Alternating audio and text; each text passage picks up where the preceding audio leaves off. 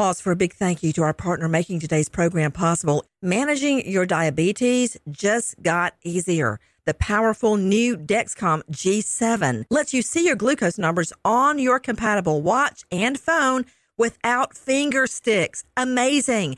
And because Dexcom G7 is the most accurate CGM system, you can be confident in your food, your exercise, and medication decisions. All those decisions can lead to big results, like more time in range and a lower A1C. Get started at Dexcom.com. Dexcom data on file 2023. If your glucose alerts and readings from the G7 do not match symptoms or expectations, use a blood glucose meter to make diabetes treatment decisions. For a list of compatible devices, visit Dexcom.com/compatibility. Thanks, Dexcom, for being our partner. High Five Casino. High Five Casino is a social casino with real prizes and big Vegas hits at highfivecasino.com. The hottest games right from Vegas, and all winnings go straight to your bank account. Hundreds of exclusive games, free daily rewards, and come back to get free coins every 4 hours. Only at highfivecasino.com. High Five Casino is a social casino. No purchase necessary. Void where prohibited. Play responsibly. Terms and conditions apply. See website for details at high5casino.com. High Five Casino. The journey to a smoke-free future can be a long and winding road. But if you're ready for a change, consider taking Zyn for a spin. Zyn nicotine pouches offer a fresh way to discover your nicotine satisfaction. Anywhere, anytime. No smoke, no spit, and no lingering odor. Get in gear with the Zyn 10 Challenge and enjoy 10 smoke-free, spit-free days for just $5.95. Order online and start your new journey today. Warning, this product contains nicotine. Nicotine is an addictive chemical. What's up, this your boy Lil Duval, and check out my podcast, Conversations with Unc, on the Black Effect Podcast Network. Each and every Tuesday, Conversations with Unc podcast feature casuals and in-depth talk about ebbs and flows of life and the pursuit of happiness. Unlike my work on stage, I tap into a more serious and sensitive side to give life advice and simply offer words of encouragement, yet remind folks to never forget to laugh. Every Tuesday, listen to Conversations with Unc, hosted by Lil Duval on the Black Effect Podcast Network, iHeartRadio app, or wherever you get your podcasts. Presented by AT&T. Connecting changes everything. Hi, everyone. I'm retired Detective Karen Smith, the host of Shattered Souls, The Car Barn Murders. Follow my journey as I work to solve the 87-year-old cold case murder of my own great uncle. The first 8 episodes are available now on iHeart, Apple Podcasts, and wherever you find your podcasts. Please be sure to download and follow. And here's episode 2 of Shattered Souls, The Car Barn Murders. Thank you for listening. So long, farewell to what you thought would go so well. You can hold on like hell, but it doesn't matter how you feel. This is the new real. This is the new real.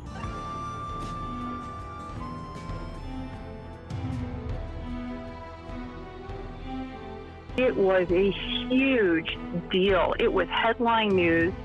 If they were going to dump him in the creek, why did they drag him across the road? Nobody believed that. But that he could have slept through that.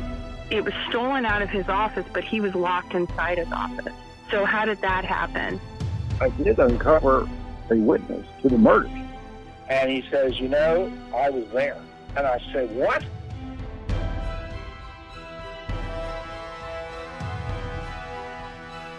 Welcome back to Shattered Souls, The Car Barn Murders. This is episode 2. This podcast may contain graphic language and is not suitable for children. Previously on The Car Barn Murders. On January 21st, 1935, 2 employees of the Capital Transit Company were murdered during the commission of a robbery. Accountant James Mitchell was found shot 3 times in the head inside of the locked money cage of the Chevy Chase Lake ticket office. Night watchman Emery Smith had been shot 4 times in the head, and his body was found hours later floating in Rock Creek just a mile up the road. At the bridge, detectives found blood, shoe prints, and drag marks in the snow. They also found an empty quart milk bottle inside of a dry paper bag and several pieces of broken auto glass. The detectives surmised that the broken glass was from the window or windshield of a car, and based on the blood in the snow, along with 2 different sets of shoe prints, that 2 suspects dragged Emery Smith into the water from the northwest side of that bridge before continuing northbound on Connecticut Avenue. This was strange, since most robberies don't involve a kidnapping, and the suspects would just leave the victim in the spot where they were killed, just like James Mitchell was left on the floor. Why would the suspects go to the trouble of kidnapping Emery Smith only to dump his body a short distance away? And if the car was northbound, why would they stop on the northwest corner? That means they either crossed the road and parked against traffic, did a U-turn and went back southbound, or they dragged Emery Smith's body all the way across Connecticut Avenue, which makes no sense at all. Back at the ticket office, the detectives inspected the money cage. The door was locked when everyone arrived, the only door inside of the ticket office that actually was locked. The lower half of the door was covered with a piece of tin to keep drafts out from the front door being opened and closed all day long. It was pried open to get to James Mitchell's body. Apparently, nobody at the ticket office had a key to that cage. And on the floor, they found 4 bullet casings and 1 unfired bullet. Both of the bodies were transported to Pumphrey's Funeral Home for autopsies to be completed that afternoon by Dr. Linthicum and Dr. Hawks of the Health Department. Personal items were secured from each man's body, which is standard procedure. You'd be surprised at some of the random stuff that people keep in their pockets, and those items can tell you a lot about a person's life and habits. From James Mitchell, they recovered $26.20, 1 leather billfold with a DC driver's license, a small comb, 2 penknives, a handkerchief, some miscellaneous cards, 1 belt, and his eyeglasses. Nothing earth-shattering. From Emery Smith, they took 1 open-faced watch, $1 bill and another $1.66 in change, 8 trolley tokens, a screwdriver, a tobacco pouch, 4 pencils, and 1 large brass key. The description of the key as large didn't read like it was to a vehicle, more like a house key or to some other kind of lock. Interviews with the witnesses at the office continued. Linwood Jones gave his statement. He was the second man to arrive after Parker Hanna. Jones went into the ticket office with the third witness, Robert Abersold, at around 5:15 in the morning after getting back from the firehouse. The door to the trainman's room was unlocked, and another man named Francis Gregory was apparently asleep on a bench. Linwood Jones shook Gregory to wake him up and told him that Mitchell had been murdered. Jones said that Gregory had his coat off, his shirt was untucked from his pants, and he believed that Gregory's shoes were off. Linwood Jones said that Francis Gregory became nervous, got up, put his coat on and went out, came back and said it was strange that he hadn't heard a shooting and he wondered why they didn't see him. Additional employees were questioned, including Harry Gibbons. He was the daytime clerk. He said that James Mitchell was always very diligent and careful about keeping all of the doors and windows locked, especially when he was alone in the office overnight. Evening clerk John Stout corroborated that when he said that Mitchell bolted the front door behind him when he left at 3:40. John Stout had a lot more to add to the story. He was the last witness to see James Mitchell and Emery Smith alive. The final trolley left the barn at 2:05, and Mitchell locked the front door as soon as it was gone. Stout and Mitchell counted the money and tallied the receipts. At 3 o'clock, John Stout left the money cage and he went through the trainman's room to the back porch where the empty money bags were kept in a closet. He got another one and locked that back door. John Stout met with Emery Smith in the trainman's room, and they both saw a man lying on a bench. John Stout asked Emery Smith who the man was, and Smith replied, "I think his name is Gregory." John Stout said that Gregory had his shoes on, and his coat was pulled over him. Stout let Emery Smith out the front door and bolted it shut. He went back to the money cage, and he and Mitchell continued to count the bills and the coins, and the final bag was left unlocked so that Mitchell could put the paperwork inside when he was done. Stout left the office at 3:40 to go home. Mitchell locked the front door behind him. John Stout said that his windshield wipers were broken, and he was forced to drive home with his head hanging out of the driver's window. And on his way home, which was only about a half-mile south of the office, just off Connecticut Avenue, John Stout said that he saw a dark-colored sedan idling on the east side of the road with its headlights on, facing north. He saw 3 people in that car and said the driver was a white man. He made a left turn onto Williams Lane, just past that car, and he said he could see the taillights illuminated. This was around 3:50 in the morning, just 45 minutes before the gunshots heard by Charles Smallwood. Now that James Mitchell's body was out of the office, the detectives collected the 4 shell casings and unfired bullet from the floor. They originated from a .32 caliber semi-automatic. There were 3 bullet holes in and around the desk where Mitchell had been working, and 2 projectiles were recovered.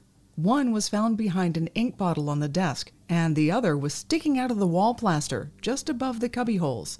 A 3rd bullet had perforated the right side of the desk and terminated in the wall stud. When they took a closer look at that desk, they found James Mitchell's handgun inside of a top drawer. It had been reported that Mitchell had been found lying on his back with 3 bullet holes in his head. All of the shots entered on the left side. 2 of them exited on the right. The 3rd remained inside of his skull. No autopsy report for James Mitchell was provided to me with the case file, but 3 photographs taken at the funeral home were included.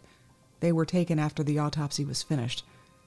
James Mitchell was laid out on this filthy steel table, stained with blood and fluids from who knows how many bodies. His head rested on a metal positioner. A glass cabinet in the background held various bottles of embalming preparations and black boxes filled with autopsy tools. James Mitchell's wedding ring was still on his left finger. He was clean-shaven, and there were no bruises evident on his face. The photos clearly showed the entry and exit wounds. 2 entries were just above his left ear, and the 3rd was about 4 inches above the other 2, near the top of his head. 1 exit wound was near his right temple. The other exited at the joint of his right mandible, about 1 inch in front of his right ear. The investigative report said that 2 of Mitchell's teeth were knocked out and found inside his mouth. That's consistent with that shot through the rear of his jaw. There was evidence of a shored wound, a lump just above his right temple, where a bullet may have failed to exit his head because it was stopped by a solid surface. I couldn't be certain without an accompanying report, but that would account for the 3rd shot without an exit. Mitchell also had some marks on the back of his left hand, and the detectives noted that they looked like teeth marks from either backhanding someone in the mouth or from being bitten. The photos don't show those details, so I can't be sure about that. But there are marks that can be identified. The circular indentations left by the rubber bands that held his shirt sleeves in place. And speaking of James Mitchell's shirt, there aren't any notations about where it ended up. In the photos, he's wearing dark pants and a white tank top undershirt. I don't know if his dress shirt was collected or if it got lost in the shuffle. Without it, I can't make any determinations about bloodstains or possible gunpowder residue, so those questions will just remain unanswered. From what I have been able to reconstruct using the photographs of James Mitchell and the office, I don't believe that he was sitting at his desk when he was shot like everyone thought. In some original newspaper clippings I received from my cousin that were meticulously glued into an album by our great-aunt, there are photographs of the office taken on the day of the murders. These weren't provided in the case file, and they can't be found anywhere online. They were a treasure trove of information for me to work with, and using those black and white photos, I could see bloodstains on the floor, just to the left of the desk. They were drip stains, which meant that the source of the blood, James Mitchell's head, was above that area before he collapsed on the floor. There was also an open upper drawer in the desk on the left side, where Mitchell kept his gun. John Stout reported that the money bags were on a table toward the middle of the room, to the left of the desk. One of those table legs was visible in these pictures, and that gave me a basic idea of the office layout. James Mitchell was shot twice in a close grouping on the left side of his head. The third shot entered through the upper left side of his head. 2 of the bullets exited, the third didn't. There were 4 casings on the floor, meaning 4 shots were fired. 3 went into Mitchell. The 4th missed. There were 2 projectiles recovered, one behind the ink bottle on the desk and the other from the wall plaster above it. The one behind the ink bottle left a strike mark on the paper ink blotter, showing a trajectory from above and down with a slight angle from left to right if you were facing the desk. The one in the wall plaster was about 2 feet higher and had the same left to right strike angle based on the missing plaster. The third shot into the desk went through the right side and went all the way through into the wall stud. There's a reason that the bullets by the ink bottle and in the wall plaster didn't go any further. The projectiles lost a lot of their kinetic energy prior to ending up there because they traveled through an intermediate surface first, James Mitchell's head. The shot through the right side of the desk was a miss, which is why it had the energy to keep going into the wall stud. If I placed James Mitchell into that scene using the 2 gunshot wounds that exited his head, he was likely almost standing near the left side of that desk, closer to the table where the money bags were. And I'll go a step further. He might have been reaching for his gun inside of that open top drawer when the first shot was fired. Mitchell was 5 feet 11, so he was likely slightly bent over when he was struck by 2 shots in quick succession, a double tap. If he only had a split second to open that drawer and reach for that gun. I needed more information to complete this reconstruction, so I did some research to find out the approximate height of a 1930s roll-top desk so that I could do a rough estimation of the maximum height of the shots fired into the ink blotter and into the wall above the cubbyholes. The desk would have been approximately 4 feet high. Add 3 vertical inches to the strike in the wall. The desk chair was standard. The seat was 18 to 20 inches high. If James Mitchell had been sitting in that chair as alleged, his head would have been approximately 4 inches too low for the shot above the cubbyholes to have struck him in the head. Subtract another 4 inches from the top of his head to the area by his left ear where the 2 bullets entered, it would have been impossible for him to have been seated. I placed James Mitchell into the scene further away from the desk toward the table where the money bags were.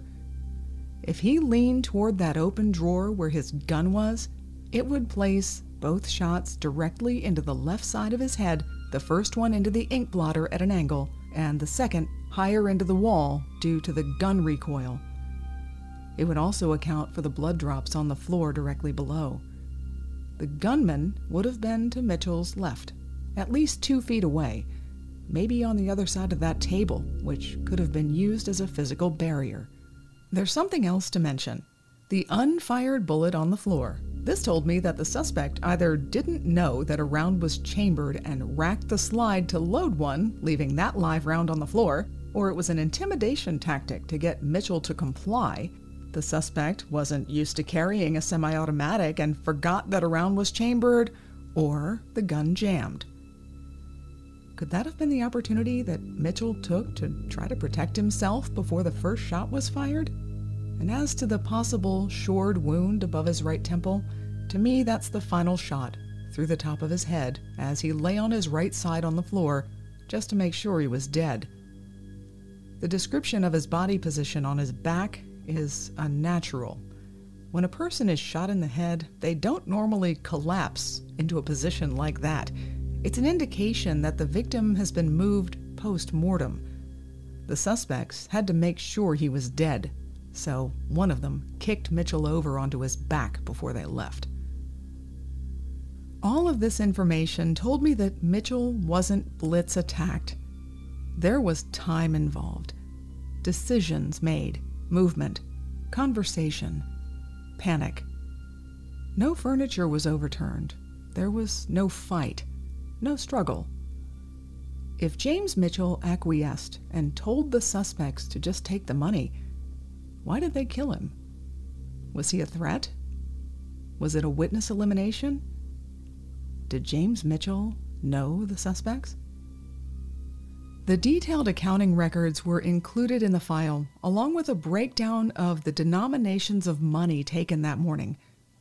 I did some quick calculations to find out how much those money bags would have weighed, since most of it was coins. About 22 pounds. One suspect would have had his hands full, while the other brandished the gun. So that placed a minimum of 2 suspects inside that cage with James Mitchell. I had to consider how the suspects got entry into that locked money cage. If the front door to the ticket office was unlocked, as Parker Hanna reported, the suspects would have had the jump on James Mitchell as he worked alone and could have forced him to unlock that money cage at gunpoint. Once they were inside, it was 2-on-1. If Mitchell reached for the gun in the desk, it was over, and they killed him. I also had to answer why the cage door was locked when the police arrived. It's my opinion that the cage door had a one-way spring lock that could be disengaged by turning a latch from the inside, and it would lock automatically when it shut. You'd need a key to get back inside, and there were no reports of keys found on James Mitchell's body or anywhere in the office, which could explain why a brass key was found safe and sound inside of Emery Smith's pocket. That led me to consider the possibility that Emery Smith could have allowed the suspect's entry at gunpoint. But that scenario didn't make sense within the known timeline. Emery Smith punched his time clock card at 4:23 at the barn across the street. Ear witness Charles Smallwood heard gunshots and shouting at around 4:35, which helped to pinpoint the time of James Mitchell's murder. Several of the trolley cars' headlights were on, and Smith was nearly 50 yards away from the ticket office. Regardless, that 12-minute window was still unaccounted for, so I just put that question on the back burner. Only one photograph was taken of Emery Smith after his autopsy, but it speaks volumes when it's coupled with a written report, and there's a lot to unpack. The single photograph is of the left side of his face, and a white sheet was pulled up to his neck. His autopsy took place at 3:00 p.m. on January 21st. My grandfather went to the funeral home to identify him around the same time that this single picture was taken. Looking at that photo and remaining clinical was difficult, knowing that my grandfather had the same view under enormous stress and sorrow. Was my grandfather brought into the room, or did he identify his uncle through glass? Did he smell the putrid, sweet pungency of death, or was he spared that indignity? Was the sheet nonchalantly tossed off my great-uncle, or carefully pulled down to reveal his face? Was my grandfather granted a moment to compose himself? Did he receive time alone with Emery's body to say a few words, or was he ushered out immediately after he made the identification? Did my grandfather cry? Did he vomit? Did he drive to Walkersville to tell the family? Did he have to go next door to break the news to Aunt Edith, or did the police visit her personally? I stuffed those thoughts down and went back to my clinical brain. Emery's hair was dry. His face was clean-shaven. Stitches above his left ear continued toward the top of his head, the vestiges of facial reflection, when the surgeons pulled his scalp back to reveal his skull and recover 2 of the bullets. Clearly, his body had been prepped for this photograph, and his hair was fluffed over that incision, almost as if he were to be moved directly into a casket as soon as the flashbulb went off. The notes on the report were handwritten in scrawled cursive, but thankfully, the vast majority were legible. Starting with the notes at the top, it states that Emery Smith was 5 feet 6 inches tall and weighed between 190 and 200 pounds. Yeah, he was definitely short and chunky. He wore dentures, and his upper plate was gone, but a partial lower plate was in place. He came in with no clothing, so again, I have no idea what happened to them between the time he was retrieved from Rock Creek, the items were taken from his pockets, and the time he arrived at the funeral home. He was shot 4 times in the head, and each bullet wound is thoroughly documented, including the trajectory each one took. And they tell a story, starting with the gunshot wound in his left cheek. It has stippling around it, meaning powder burns. That means the gun was very close to his face when it was fired. Another entry wound was just above his left ear, and from the photo, it appears like there might have been additional stippling around it, but I couldn't be positive because his hair was in the way. A third entry wound is just behind his left ear, and a fourth is about 4 inches above it, near the top of his head. That's familiar. It's the same wound pattern they found on James Mitchell. The physicians noted that the bullet that entered his left cheek traveled slightly downward and exited through the right side of his neck, severing the cranial artery. The one just above his ear didn't exit, it lodged behind his right eye. The one behind his left ear traveled almost parallel through his head and exited just above his right ear. The bullet fired near the top of his head didn't exit, and they found it at the base of his skull. There was no question that the manner of death was homicide by gunshot, so the autopsy didn't include very many notations about the rest of Emery's body, but one remark at the bottom of the page got my attention because it confirmed his death prior to entering Rock Creek. Heart normal in size, lungs normal, air containing. Air containing. No water was found in his lungs. 4 gunshots in his head. Whoever killed Emery Smith had a different motivation than a robbery getaway. This was vengeance. This was panic. This was someone he knew. Lieutenant John Fowler, the D.C. police forensic specialist, determined that the gun used to kill Mitchell was the same one used to kill Smith. A 1903 Colt .32 caliber semi-automatic, one of the most popular guns manufactured at the time. It would hold 9 rounds, 8 in the magazine, 1 in the chamber. At the office, there were 4 casings and 1 unfired bullet. Add the 4 shots into Emery Smith, and you have a total of 9. The shooter emptied the gun. Additionally, there were no mentions of any shell casings found outside of the ticket office, at the car barn, or by the bridge over Rock Creek. Semi-automatic guns eject the casings, which is why 4 of them were found on the office floor. But what happened to the casings from Emery Smith's murder? If he was killed in a car, the casings would have been left inside of the passenger compartment rather than on the ground, which does add credence to the information that Smith was killed in a vehicle. And if he was killed in a car, I believe he was, that means close quarters, especially if there are multiple suspects and large money bags already inside. It would also explain how the stippling got on his cheek. The gunman was either sitting next to Emery Smith or reached over the seat to shoot him. And that led to another question. Why was Emery Smith in that car in the first place, and how did he get inside? The detectives took notations of shoe prints in the snow around the ticket office and the car barn, and they made a detailed diagram. One set of shoe prints exits the car barn, and they abruptly stop at Connecticut Avenue, just north of the barn toward the T.W. Perry Coal Company. I think that's the spot where they took Emery Smith after he exited the barn when he heard the shouting and gunshots from the ticket office. After they forced him in the car, this was my initial assessment of those events, and as I worked through the leads, my evaluation evolved, but I'm going to provide you with my entire thought process. This is from December of 2020. Someone who didn't go into the ticket office was driving, the getaway driver. The gunman and the bagman got into the vehicle, with the gunman likely in the front passenger seat and the bagman in the back, so there'd be room for the money bags.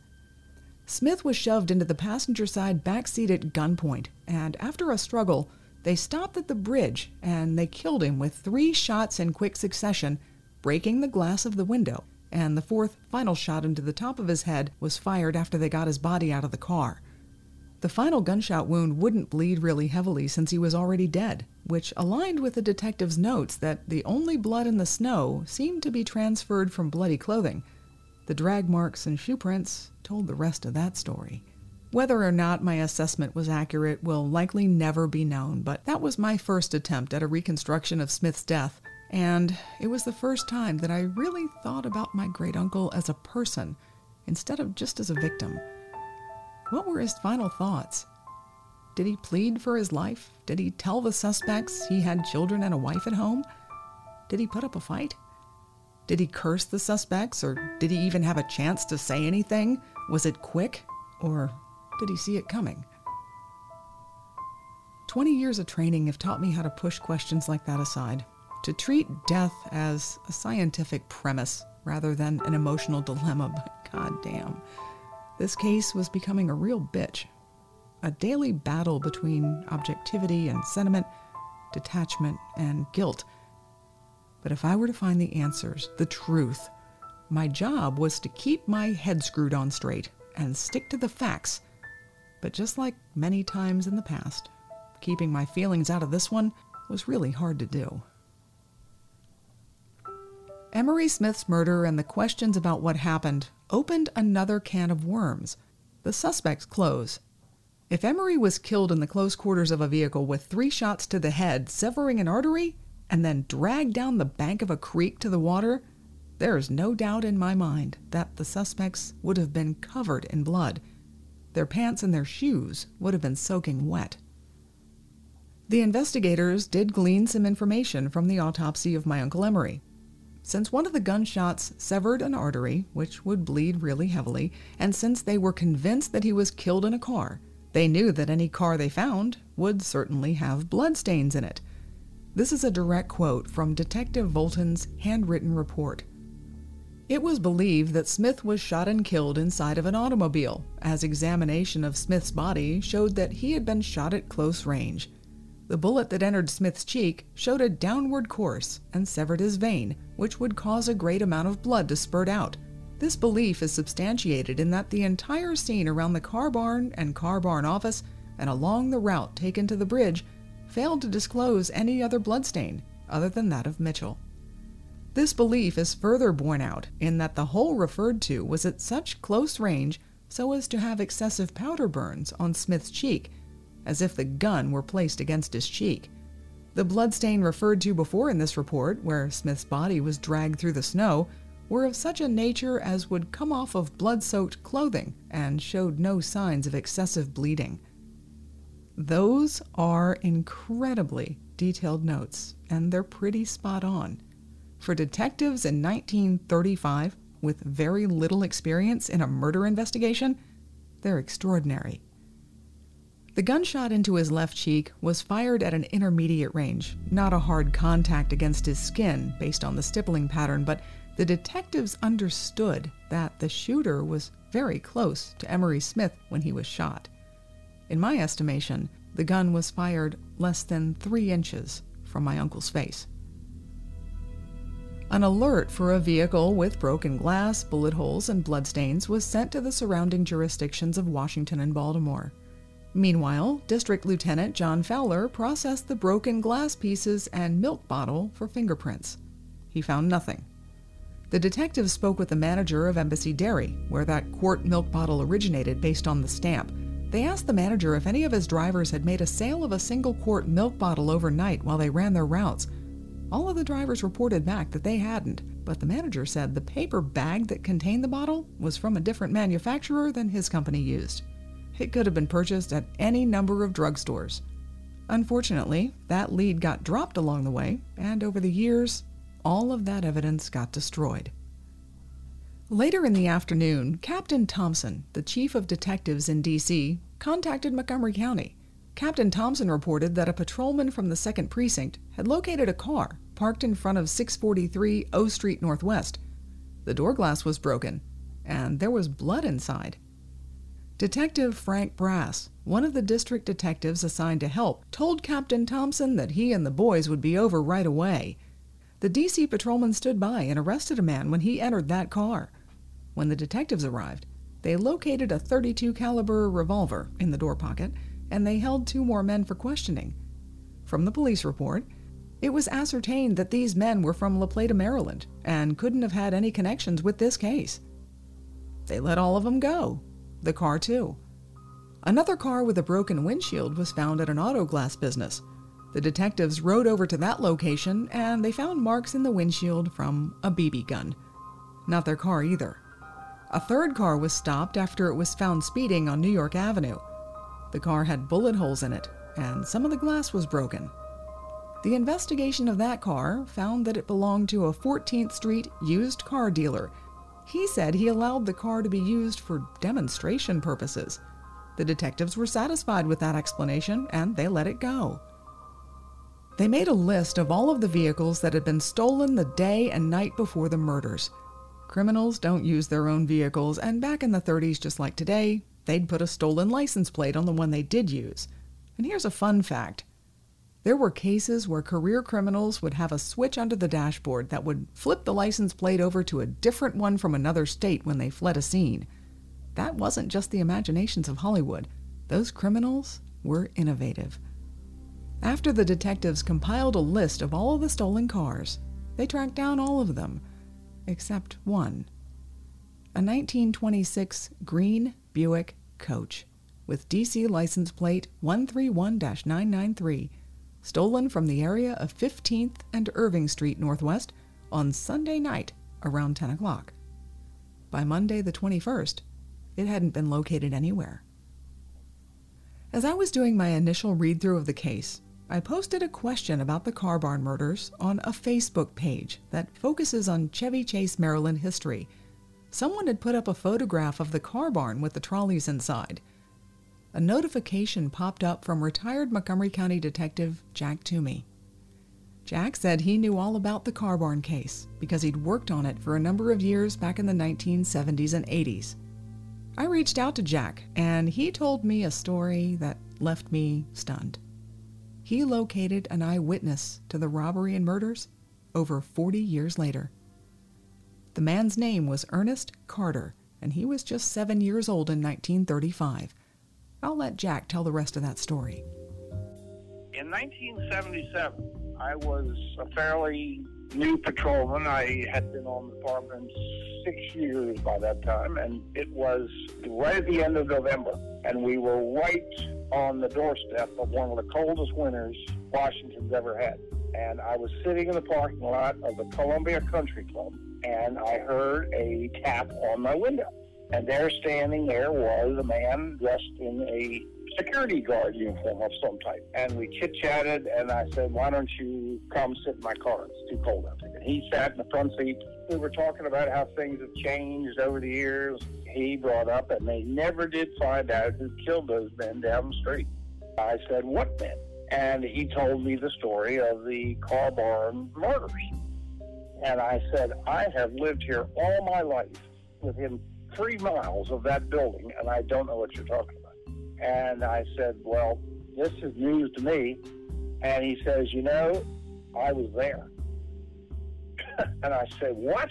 And he says, yes, I was waiting for a streetcar. One of his relatives had dropped him off. He was waiting for the first trolley car of the morning, and he's waiting at the transit stop, and all of a sudden he hears gunshots, people shouting, running. He's scared. He runs somewhere and hides behind the building.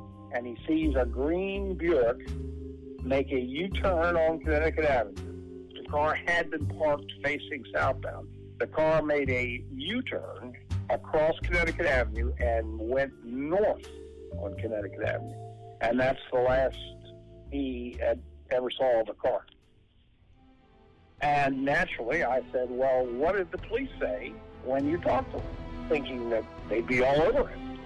And he said, officer, they didn't talk to us black people in those days. And I said, so you've never been interviewed? And he said, never. Ernest Carter saw a green Buick? If you have information about the Car Barn murders, go to the Shattered Souls Facebook page and leave me a message. Opening music by Sam Johnson at samjohnsonlive.com. Shattered Souls, The Car Barn Murders is produced by Karen Smith and Angel Heart Productions.